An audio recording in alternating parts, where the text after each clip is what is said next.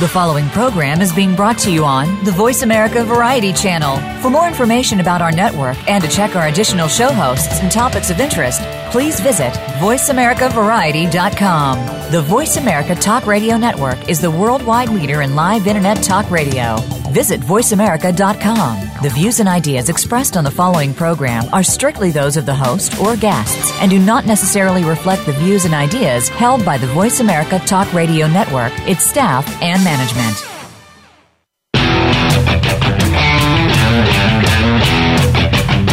Your new or existing home is one of your most important assets, yet too many people rely on sites, shows, and tips from people who are not in the real estate business when making important decisions. It's time to get real and trust a professional. This is Real Real Estate Today with host Deb Tomorrow. In this series, you'll learn about making smart decisions when it comes to buying a home, selling a home, or even staying in the home you're in. Now, here is your host, Realtor Deb Tomorrow.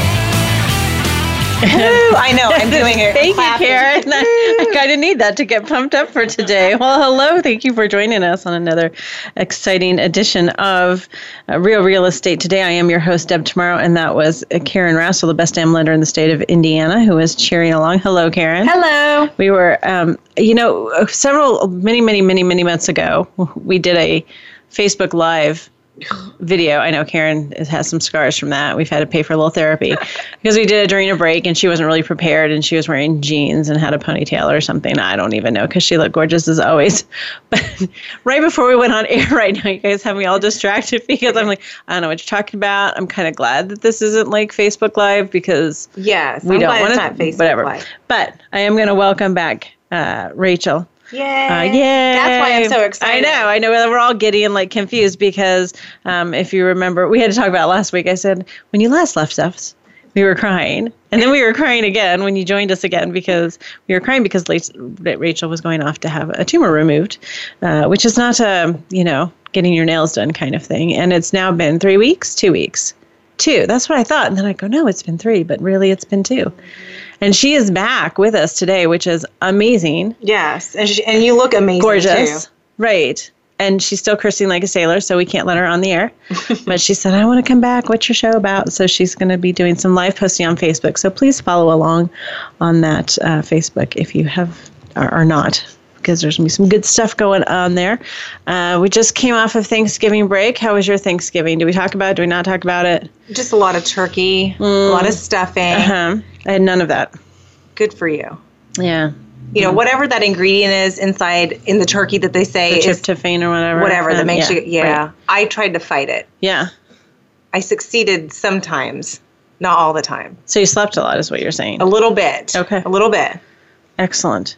Yeah. And did you impress anyone with your knowledge of interest rates, T-bills, things that we were talking about last week? Totally. That's all I talked about with mm-hmm. anybody that was in my presence. Right. So hopefully everybody listened to last week's show and impressed them with the talk about mortgage interest rates. It was a fascinating show, Rachel. I'm sure you would have listened to it had you not been heavily medicated or something, right? Mm-hmm. So interest rates are still clicking up a little? They are clicking up a little bit. Uh-huh. They were kind of steady today, between today and yesterday. That's about as steady as they've been for a little bit. Really? So every day they've been back and forth a little bit? A little bit, yeah. Okay, interesting. Well, if you are interested in what's going on with interest rates, I highly recommend listening to last week's show. It was sort of our holiday gift guide, but we did talk about interest rates at the last portion. Yes, it was a very fast. How quickly can I explain how interest rates work? But we talked about sort of how investors buy mortgages and how that impacts interest rates and that kind of thing. So really good information there. And then everybody went out and did their Black Friday shopping, Small Business Saturday shopping, Cyber Monday shopping.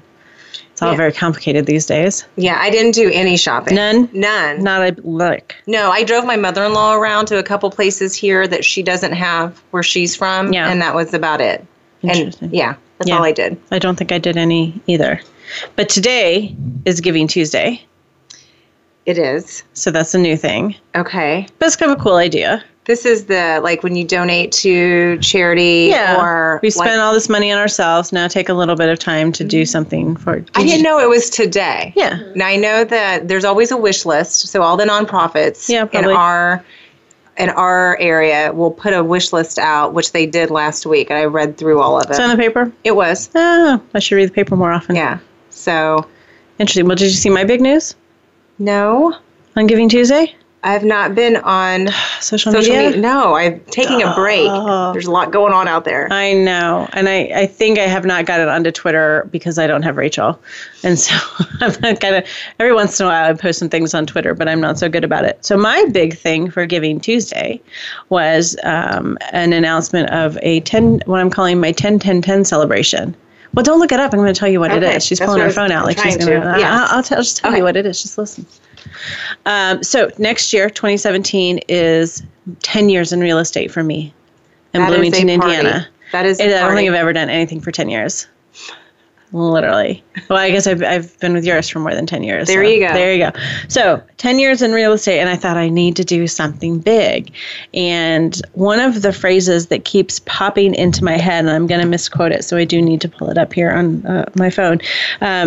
Ever since... that thing happened in early November, which regardless of how you feel about that thing that happened in early November, you know what I'm talking about.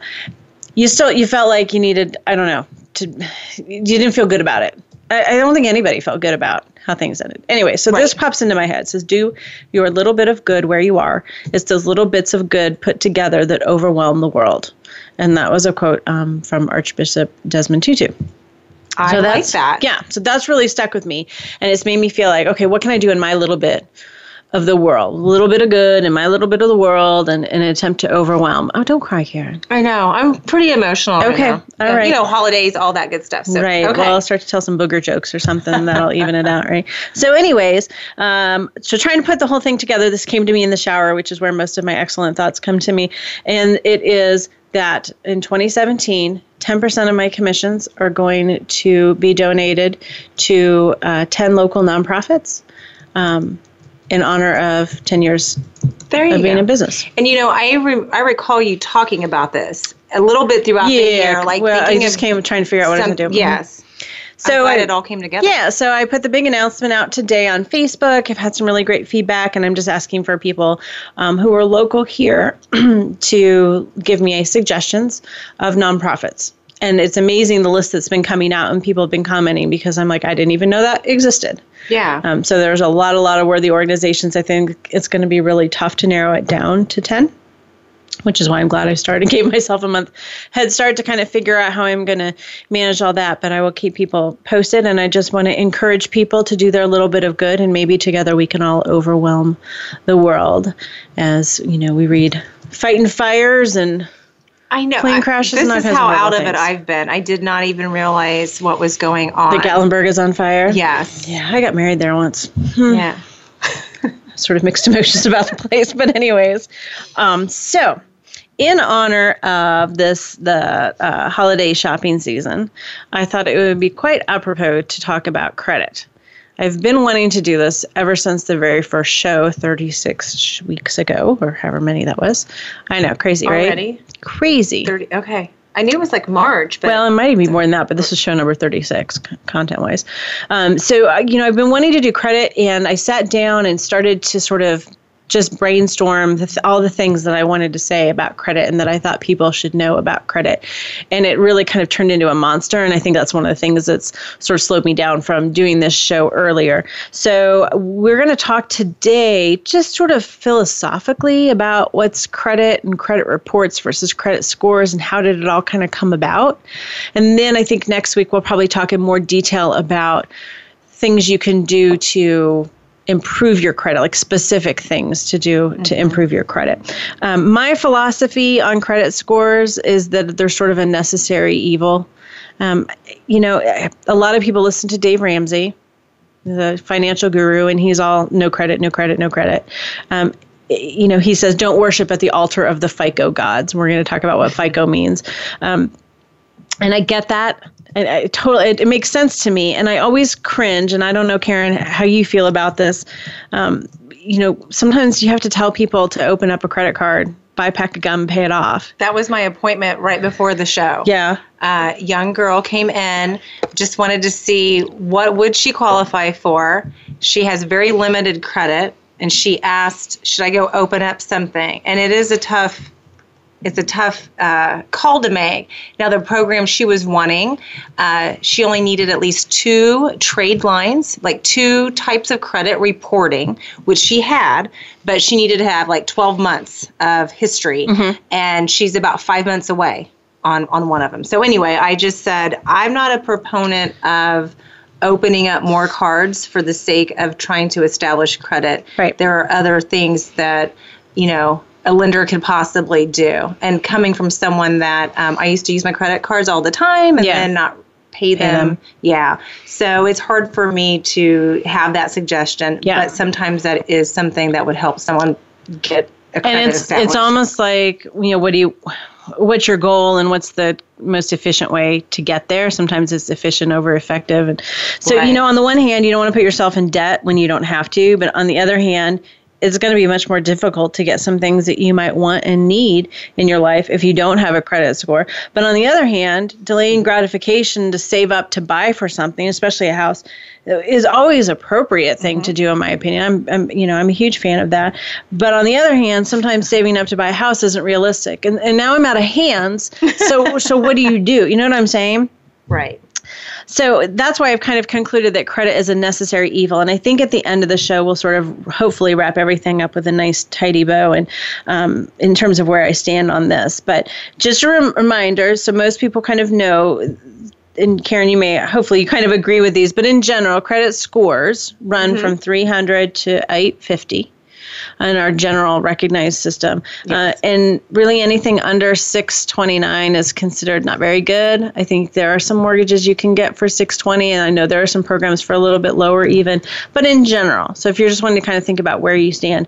There was a super cute video I put up on YouTube this morning, and I think I did do that, Twitter, and all LinkedIn. Shared it all over. I hoot-sweeted it. You'd be proud of me, Rachel. And it's really cute because it was couples. There were maybe 4 or 5 couples, and they were revealing to each other what their credit scores were. Okay. But there was a lot of conversation beforehand, and these people didn't have any clue where their credit stood. They're like, yeah, I think mine's pretty good. And then it would come back at 542.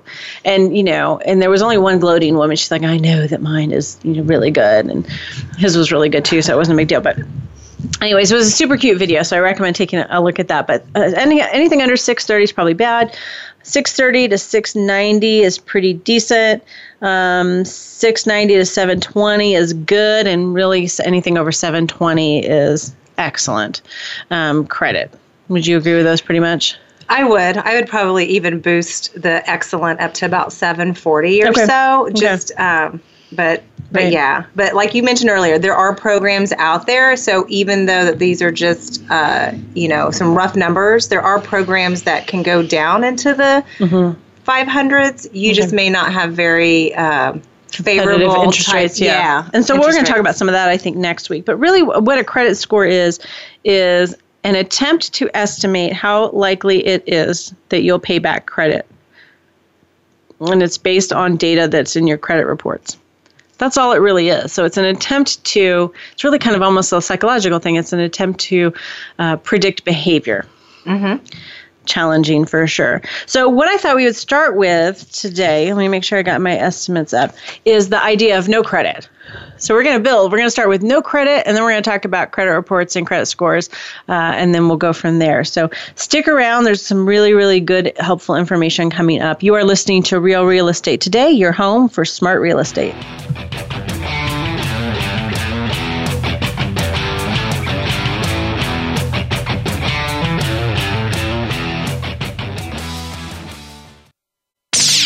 The Internet's #1 talk station. #1 talk station.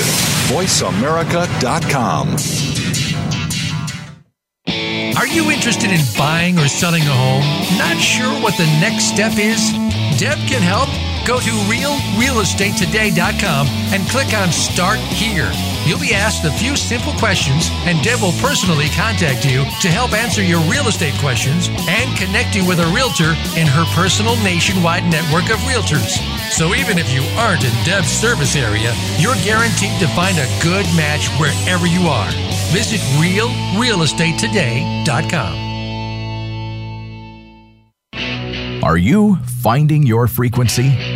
It can be described as that space between failure and success. It's the future of digital media. It's finding your voice. It's engaging topics, content, and ideas. Jeff and Ryan discuss the digital media space and all of its aspects. It's about making the mistakes, taking the chances, summoning the intestinal fortitude to step out of your comfort zone, and discovering what you can accomplish when you decide to try, decide to learn, decide that you have something to say, and find your frequency. Live Fridays at 2 p.m. Pacific Time, 5 p.m. Eastern Time on the Voice America Variety Channel. You count. Tune into Inner Revolutionary Radio and join the spontaneous wave of people all over the planet who, like you, are changing our world from the inside out. Follow the movement. Meet guests who are shaking things up. Call in and gain insights and courage to empower your own voice. Large or small, your part counts. So join us. Co-hosted by Beth Green and James Maynard, Inner Revolutionary Radio airs live every Thursday at 3 p.m. Pacific Time, 6 p.m. Eastern on the Voice America Variety Channel. Streaming live. The leader in Internet talk radio. VoiceAmerica.com.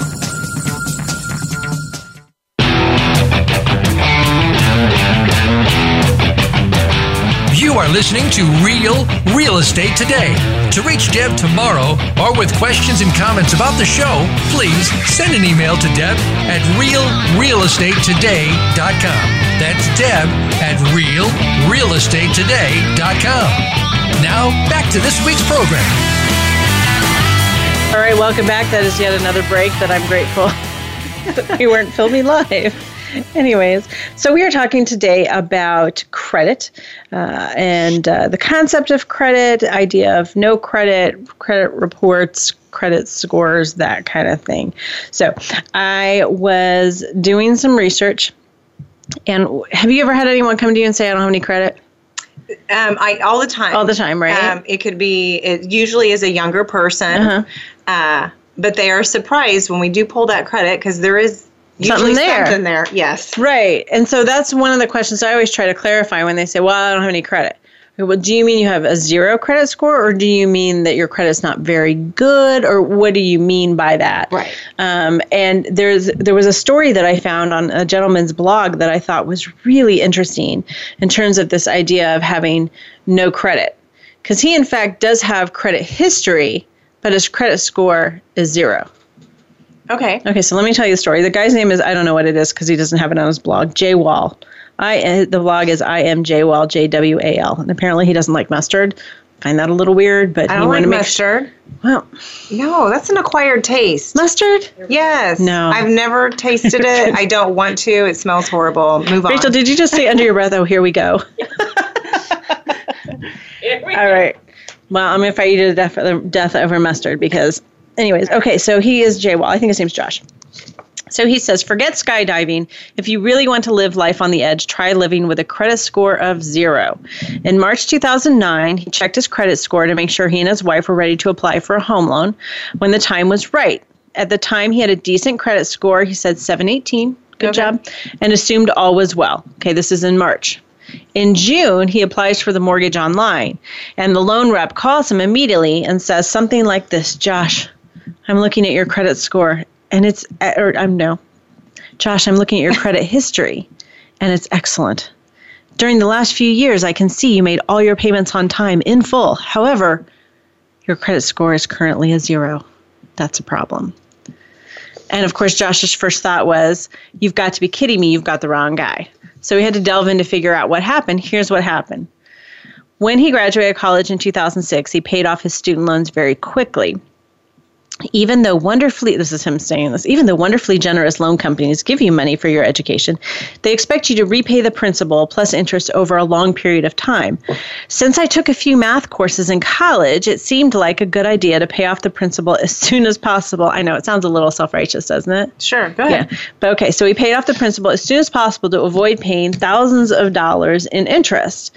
And I will say this is all true because I've pulled my credit report and I was like, yeah, you know what? All those good things I did 10 or 15 years ago were gone. They're just like not there anymore. It's all, what have you done for me lately? But anyways, poor Josh says, I guess I was wrong. I didn't do the right thing. I later learned that my quick loan repayment meant my credit score only had a 12-month window to benefit from my financial responsibility. By the time we applied for a mortgage, I hadn't made any debt-related payments in over 12 months, and the credit bureaus could not determine my ability to make payments on a loan. I don't even know where to start with this story because I've never seen a credit score with a 0. I have seen insufficient credit file, to pop it to generate a score. Data. Right. But I've never seen a 0, so I don't know if that's for... But I think it does exist, though, because the Dave Ramsey guy talks about it all the time. Okay. I've personally never seen it. He says his score is 0. Okay. Dave Ramsey swears to it. I'm just saying. So he said that other factors that brought his credit score to its proverbial knees are that they live within their means, they only spend money they actually have, they pay for everything in full, and they do not have a credit card. He said he's actually being punished for his financial stewardship, yada, yada, yada. Now, I'm not telling you to not have debt. Does that make sense? Mm-hmm. That's not what I'm saying. I just thought it was an interesting story that sort of is illustrating my point that credit is a little bit of a game, and sometimes you lose the game because you weren't playing it. Yes. And I have seen where someone has not had any type of current activity.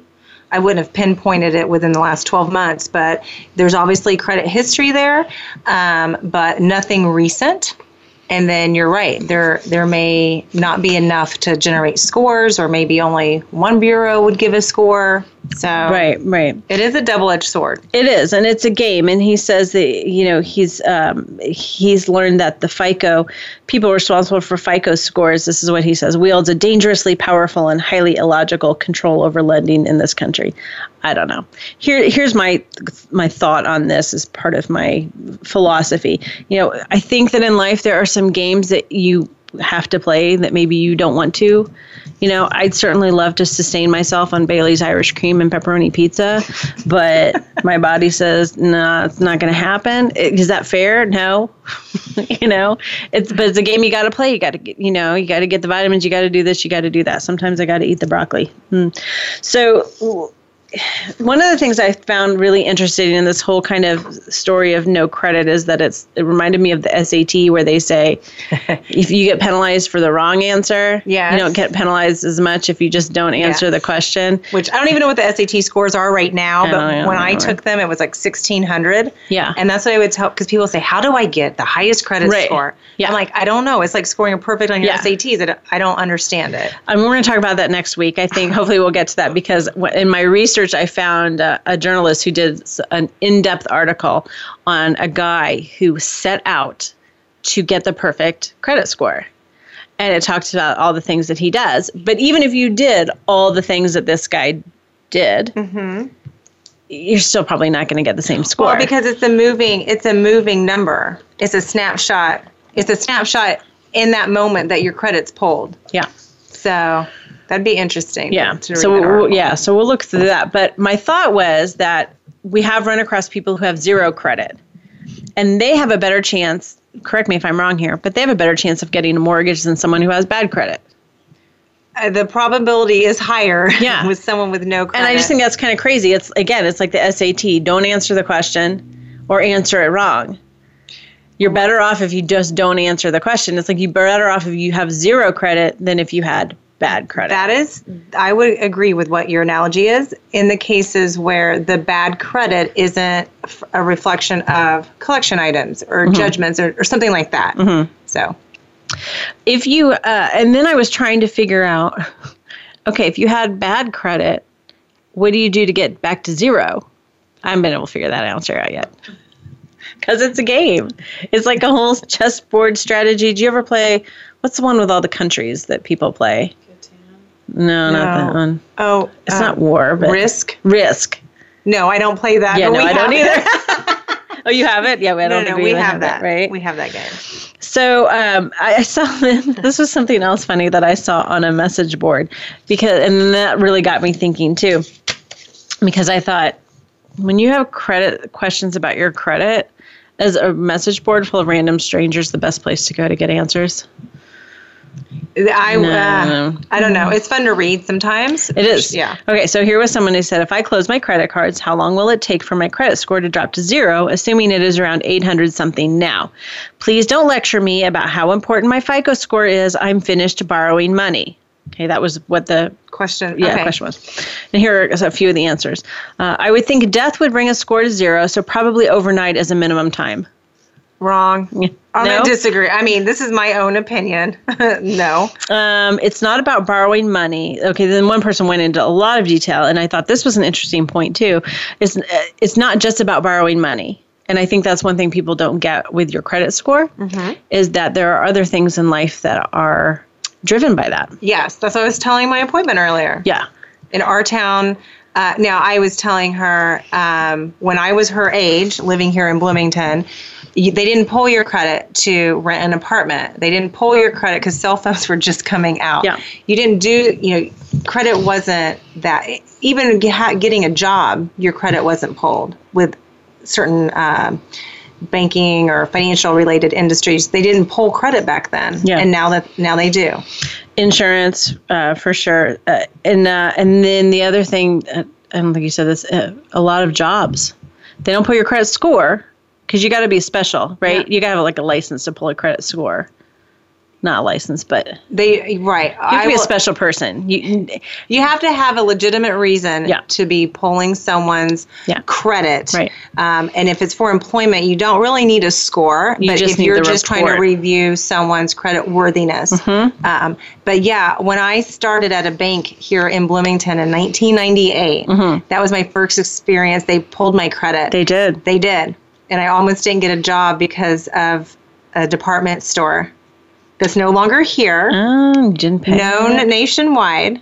I had no idea. Yeah. It said that I owed them $533, and they said everything else looks good except we need something that says that you don't owe this money to get the job. Wow, interesting. It took me 2 months. Oh my gosh. To get it. Wow. I still have that paper to this day. Just in case. Well, I found something that said about 60% of employers run credit reports now. So I thought that was really interesting. My favorite answer, though, to the lady of how long will it take me to get down to zero is someone said, if you are finished borrowing money, why do you care what your score is? I like that answer. I was like, that makes sense. I like that answer. Yeah. Obviously insurance or whatever, but I mean, if you're really finished and done with it, then what does it matter? I don't know. But then that got me thinking, who is your person to go to? I love resources. You got a broken tooth, you go to the dentist. You got a broken muffler, you go to the car repair place. You got broken credit, where do you go? Who's your go-to person to give you advice? It's not your financial advisor. It's certainly not your realtor, as we're going to learn from today's show. That's a question. There is no one really, right? No one. I can tell you who it's not, and it's not a credit repair bureau. I would agree with that. And we can talk about that a little bit more in a future show. And so I thought I would ask you, but it sounds like it is a bit of a mystery. It is. Whenever I got turned down for my very first small loan, like $1,000, and the person, I know it sounds like Pretty Woman, I always share this story, they wouldn't help me. They wouldn't tell me what I needed to do or anything. And my credit was limited at that time and probably had that department store card on there. That you didn't know. But nobody would help me. So I had to kind of dig around on my own to figure things out. Yeah. So, well, we're going to try and clear up some of the mystery. But like I said, I'm a realtor. I'm just a lowly realtor.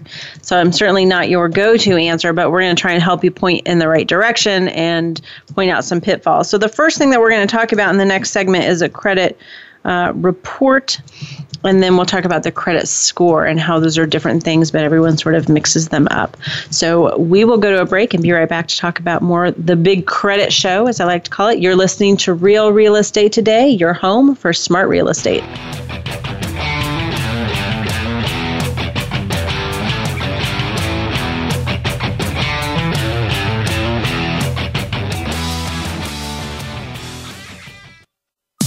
Streaming live, the leader in Internet talk radio, VoiceAmerica.com. Are you interested in buying or selling a home? Not sure what the next step is? Deb can help. Go to realrealestatetoday.com and click on Start Here. You'll be asked a few simple questions, and Deb will personally contact you to help answer your real estate questions and connect you with a realtor in her personal nationwide network of realtors. So even if you aren't in Deb's service area, you're guaranteed to find a good match wherever you are. Visit realrealestatetoday.com. In the spirit of Have Couch Will Travel, Dr. Carol Lieberman creates a haven of sanity in an increasingly insane world. Each day we are bombarded with news of events that have never crossed our wildest nightmares. Society is spiraling out of control and everyone is reeling from it. But now there's an answer. The best way to keep sane in this insane world is to tune in to Dr. Carol's Couch on Voice America. Dr. Carol, a certified media psychiatrist, will broadcast live from her Beverly Hills office every Tuesday at 1 p.m. Pacific Time. Call or log in and get help with whatever is sending you reeling, whenever you need a soothing voice to calm and advise you. That's Dr. Carol's Couch every Tuesday at 1 p.m. Pacific Time here on America's Voice, VoiceAmerica.com. What if there was a radio show that could demonstrate how we can cut your taxes in half without diminishing needed government services? One that could explain how to create tens of millions of jobs at no cost to taxpayers, as well as fantastic yet easily affordable health care. Side effects include cutting crime rates nationwide, providing better education for our children, international peace and harmony, and protecting your private personal data from government intrusion. Tune in to Libertarians Working for You with Arvin Vora, Tuesdays at 8 p.m. Eastern Time, 5 p.m. Pacific Time on Voice America Variety. The Internet's #1 talk station. #1 talk station. VoiceAmerica.com.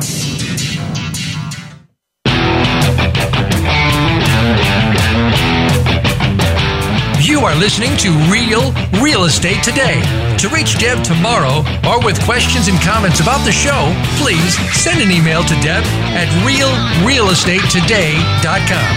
That's Deb at realrealestatetoday.com. Now, back to this week's program. Welcome back to our Big Credit Show. We are talking about all things credit, philosophical. I think we'll get a little bit more detailed next week. Karen's laughing at me.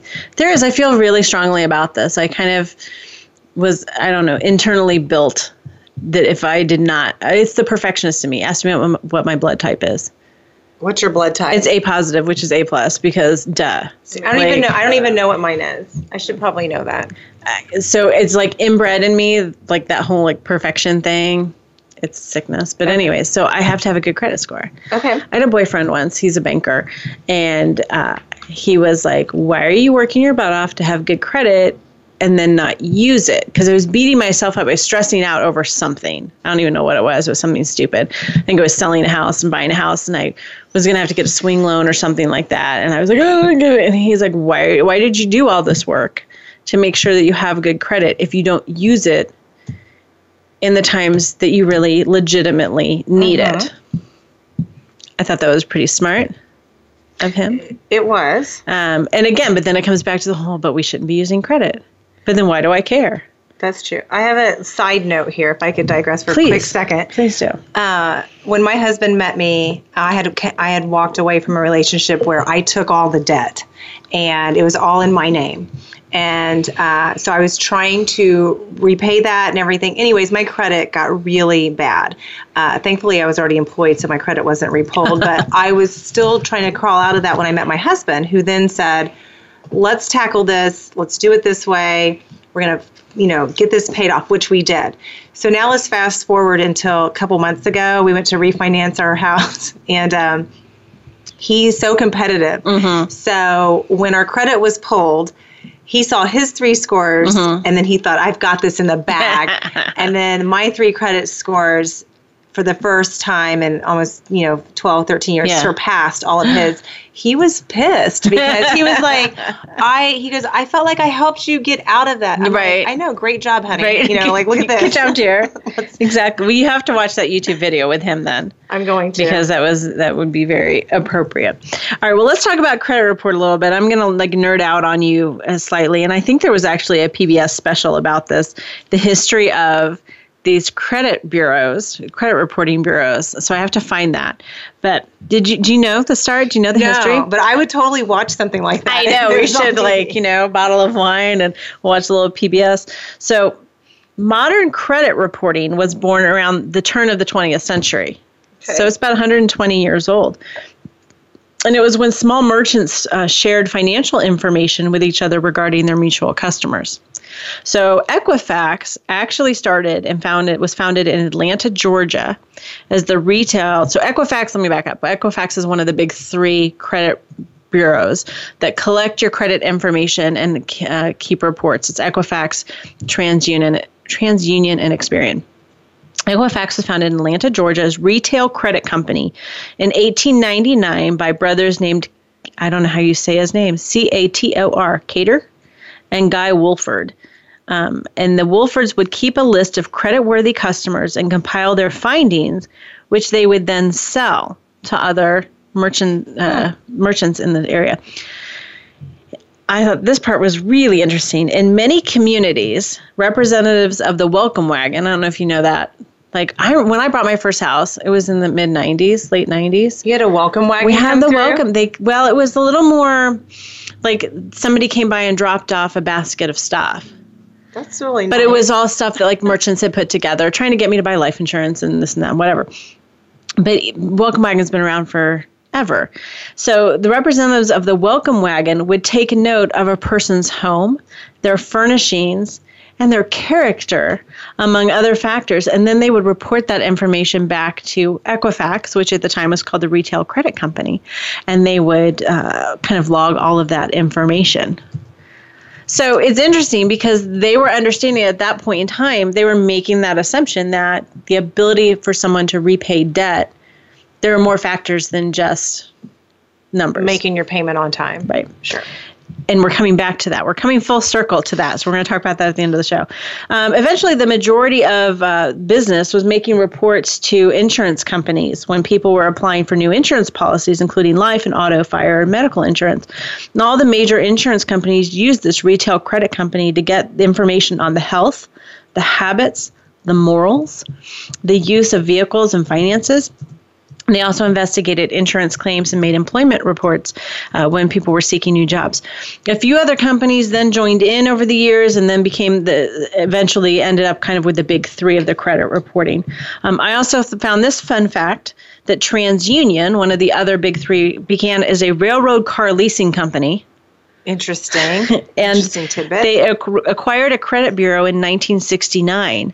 Back then, without computers, how do you think they stored all that data? Oh my gosh. Yeah, I know. Think about it. It was stored on index cards. And when they purchased the credit bureau, there were more than 3.6 million index cards stored in more than 400 filing cabinets. So what I'm saying is that Big Brother's been watching us for a lot longer. I think people get freaked out these days. Big Brother's watching now. Big Brother was watching you in 1969. It wasn't until much later in the late 50s and early 60s the actual scoring of all of that data and trying to boil down that comprehensive picture of you, or so-called comprehensive picture of you, into a number that came about in the late 50s and early 60s. And we're going to talk about that in the next segment. We talked about credit reports back on June 21st. You remember that show? Oh, sure. Yeah, no, I do. But I have to give dates now because I always refer back to shows. And so I've made a promise to myself. I'm going to give people the dates of the show. So I go back through my little files. I do remember the show. I don't remember the date. So the show was, we were talking about top 10 websites for home buyers and sellers. And one of them was a website for pulling your credit report. And on that show, we learned something really, really important about me. That you are tied up in real estate. Well, we did learn that, yeah. But also the name, important. Your name is apparently, Dedora. I have an alias, Dedora Toman, because one of the things in your credit report is that it lists any other names that you could potentially go by, and I apparently can go by Dedora Toman. I've tried now since June to get that to catch on, and I'm no luck. Every now and then I call. Every now and then you pull in for the team. So you can pull your credit report for free. I know you love this, so you tell me. I use annualcreditreport.com. It's the one that was established for consumers to monitor their credit reports for identity theft and things like that. There's no score involved in that. And I know there are websites out there that if you want a score, you can pay for one. But, I think a lot of credit cards offer that now, like on their statements. I think I see commercials for certain credit cards that I don't personally have, that they'll give you a score. But and we'll talk about that in the next segment too.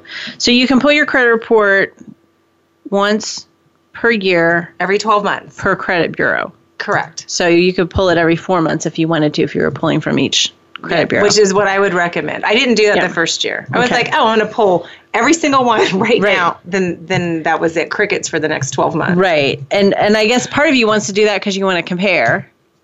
I guess, and I didn't really know exactly what I was doing once that was an option for a consumer, but now I will do that every 4 months just to kind of see where things stand and make sure that there's nothing unusual out there that I did not open myself. Right. Well, make sure you pull it at work because it's about 50 pages and you don't want to print that on your home printer. At least that's what I do. And so we'll go over kind of the highlights that are in the credit report.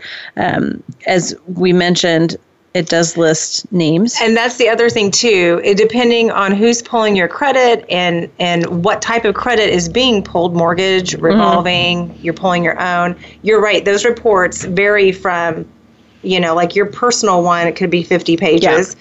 I know some of the ones I pull at work could be 25, but that's for what I'm doing. Right. So it's definitely, and some of these, they're hard for me to read. Yeah. Like the personal ones. Yeah. When I pull a mortgage one, I can read it, no problem. Know what it is. Yeah. Okay. Well, it starts off with it's just listing out kind of your overall account picture. So, for example, we talked about this with mine. I'm heavy on mortgages because I have rental properties, but I don't have any other credit card debt. So it's showing sort of the debt, my ratios. So how much of it is mortgage debt? How much of it is installment debt? What's an installment debt? That would be like a student loan or a car payment.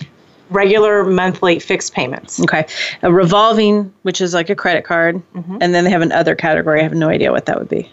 I don't know what other would be either. And it lays it out on this report I pulled from Equifax. It lays it out nicely because one of the big things that goes into calculating your credit score is what percentage of debt that you have available to you are you using.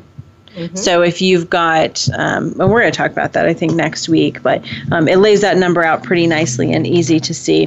Talks about your oldest accounts, your newest accounts, average age of accounts, how long you've had accounts. It shows my very first one was a Discover card that I opened on September 23rd, 1991. I still have it. That's good. I still have that. Now I can't close it. No, I was going to say, don't close that one. Yeah. And then it goes through and it shows all your open accounts. It shows kind of it seems like an 81-month history is in this report, sort of what they're looking for. So almost 7 years. It'll go back and show any late payments or missed payments or anything like that.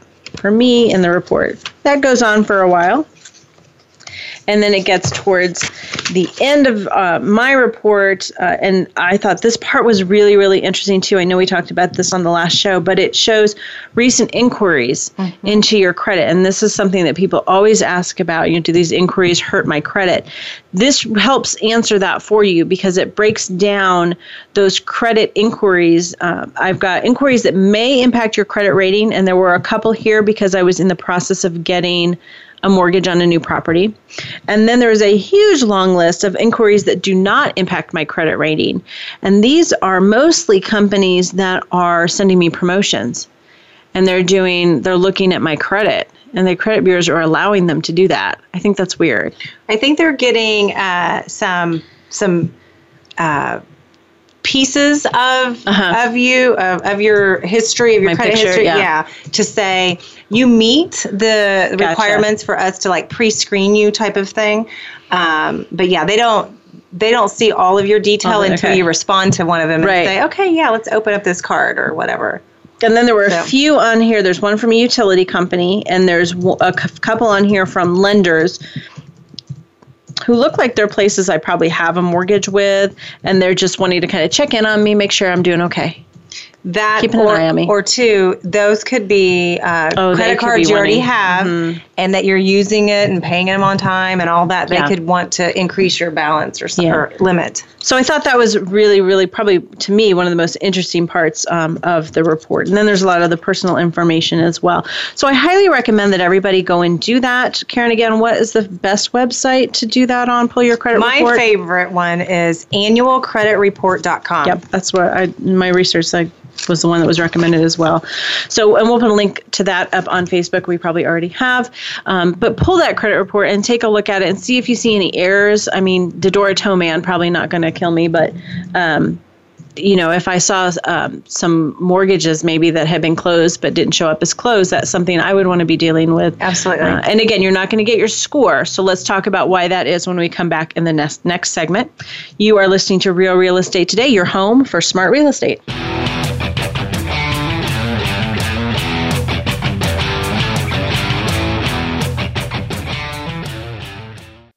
Stimulating talk. It gets those synapses in the brain firing really fast. All the time. The number one internet talk station where your opinion counts. VoiceAmerica.com. Are you interested in buying or selling a home? Not sure what the next step is? Deb can help. Go to realrealestatetoday.com and click on Start Here. You'll be asked a few simple questions, and Deb will personally contact you to help answer your real estate questions and connect you with a realtor in her personal nationwide network of realtors. So even if you aren't in Deb's service area, you're guaranteed to find a good match wherever you are. Visit realrealestatetoday.com. What makes a great leader? Most have a vision, one that starts beyond the resources available and continues from that point into developing a solid plan, organization, and company. Leadership issues are discussed each week on Voltcast, Illuminating Leadership with host Jeff Smith. Jeff has years of experience as a leader and executive coach, and his guests will bring you information that can help a team of any size. Listen every Tuesday at 1 p.m. Eastern Time, 10 a.m. Pacific on Voice America Variety. Tune in to The Patricia Raskin Show on VoiceAmerica.com every Monday at 2 p.m. Eastern Time and 11 a.m. Pacific Time. This is the program that helps you turn obstacles into opportunities, challenges into solutions, and find answers to tough questions with the award-winning powerhouse voice of radio, Patricia Raskin. So tune in and call in to The Patricia Raskin Show, Mondays at 2 p.m. Eastern Time and 11 a.m. Pacific Time, right here on the Voice America Variety Channel. Streaming live. The leader in internet talk radio. VoiceAmerica.com.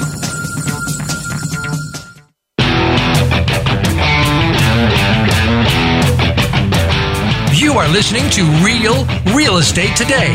To reach Deb tomorrow or with questions and comments about the show, please send an email to Deb at realrealestatetoday.com. That's Deb at realrealestatetoday.com.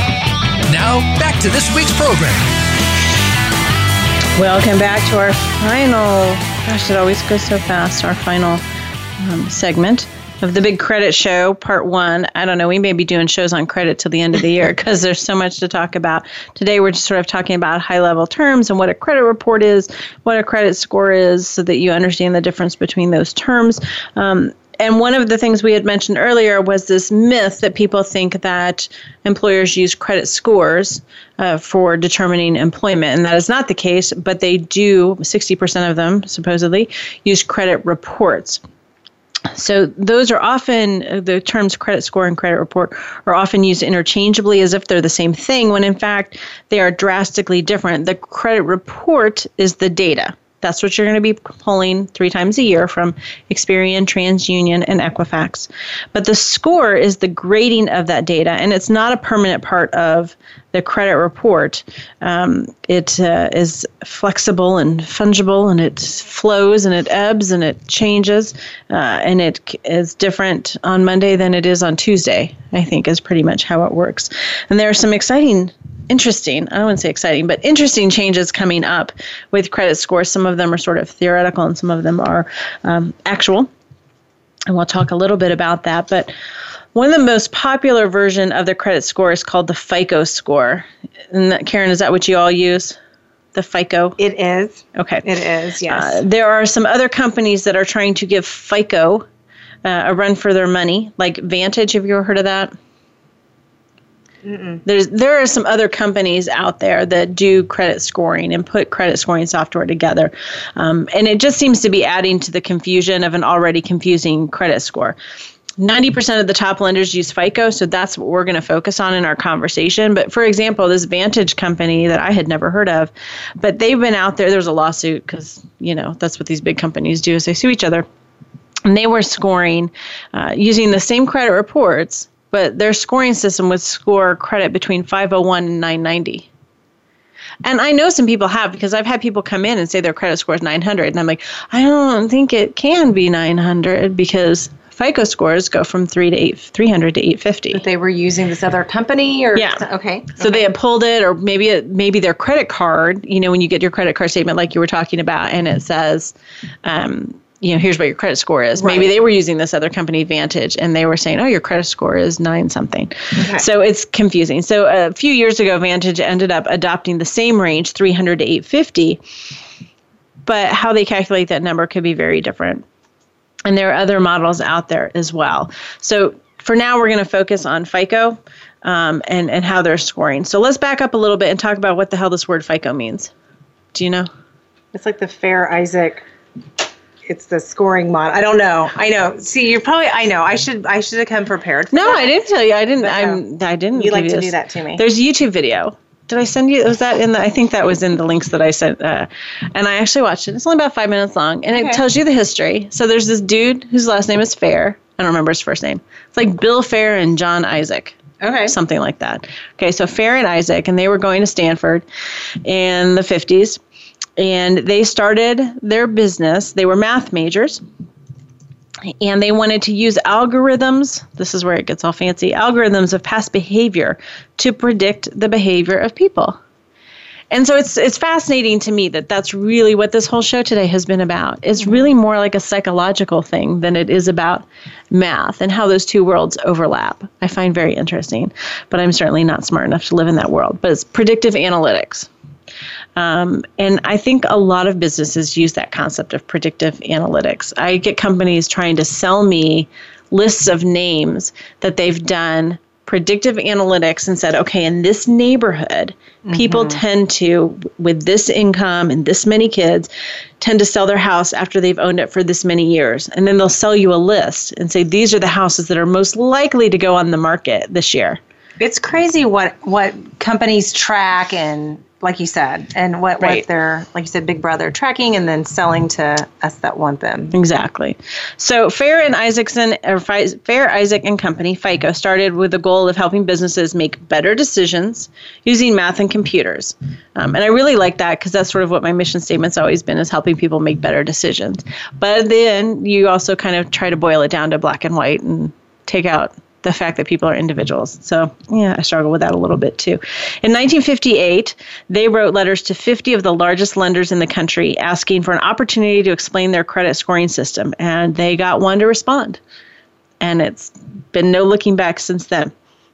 As they grew through the 60s, they were a bit revolutionary. They were challenging what lenders had typically used to determine credit. For example, they showed time and time again that race was not a predicting factor of creditworthiness, which in the 60s was something that was being used. Yeah. So they really did do some pioneering that changed the country. On a side note, they also at the same time developed pioneering technology for managing credit card accounts. So they are also responsible for the large explosion of credit card usages. thus guaranteeing the need for credit scoring, right? I think they sort of created their own little. So today, FICO scores are used on more than 10,000 credit decisions per year. And there are over, and I think we'll talk about this maybe more next week, but there are over 50 models for creating FICO scores.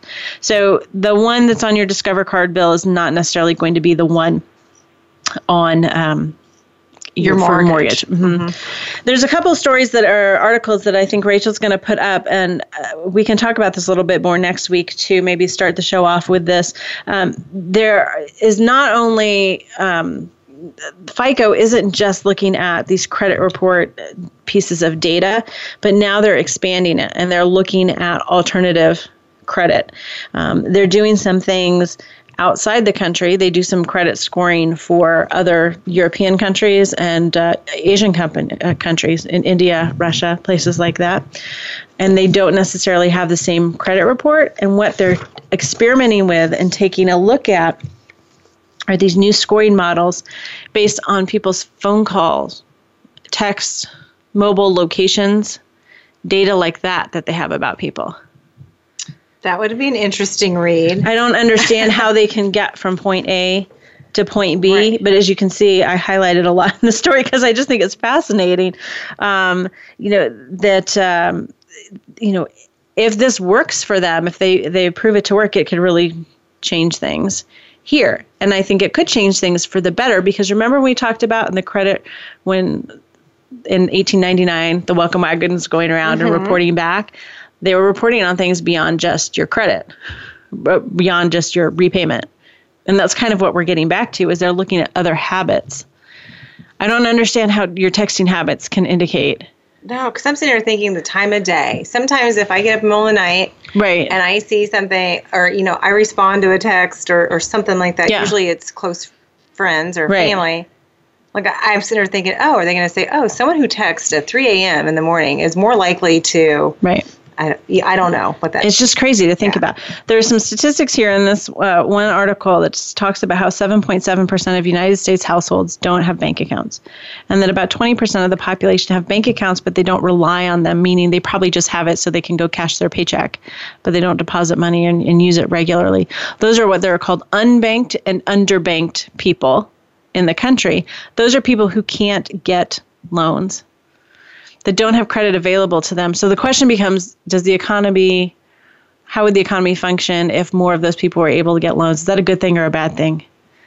I don't know. And I think we're probably going to run out of time having that conversation. There are people out there who I think are considered very financially responsible. Dave Ramsey, for one. I believe in his what he preaches for sure. But he invests in mutual funds, and he's investing in companies who use credit in order to grow their businesses. So I don't think we can say no credit is healthy for an economy. Mm-hmm. I don't know. I was supposed to tie this all up in a neat little package with a bow at the end. Not today. Not today? Maybe next time. All right, thanks. I appreciate you giving me a pass on that because there's just a lot there. There's some other exciting things with alternate credit coming up, again, for people who don't have traditional credit and maybe paving the way there. So lots more to talk about in terms of credit, and we are going to do that next week. So be sure to tune in again and follow us on Facebook to read all of these articles and see these YouTube videos. We will be back. Thank you so much for joining me. You were listening to Real Real Estate Today, your home for smart real estate. Thank you for tuning into Real Real Estate Today. Please join your host, Deb, tomorrow for another edition every Tuesday at 12 noon Pacific Time, 3 p.m. Eastern Time on the Voice America Variety Channel. Until next week, take care of your home. It's one of your most important assets.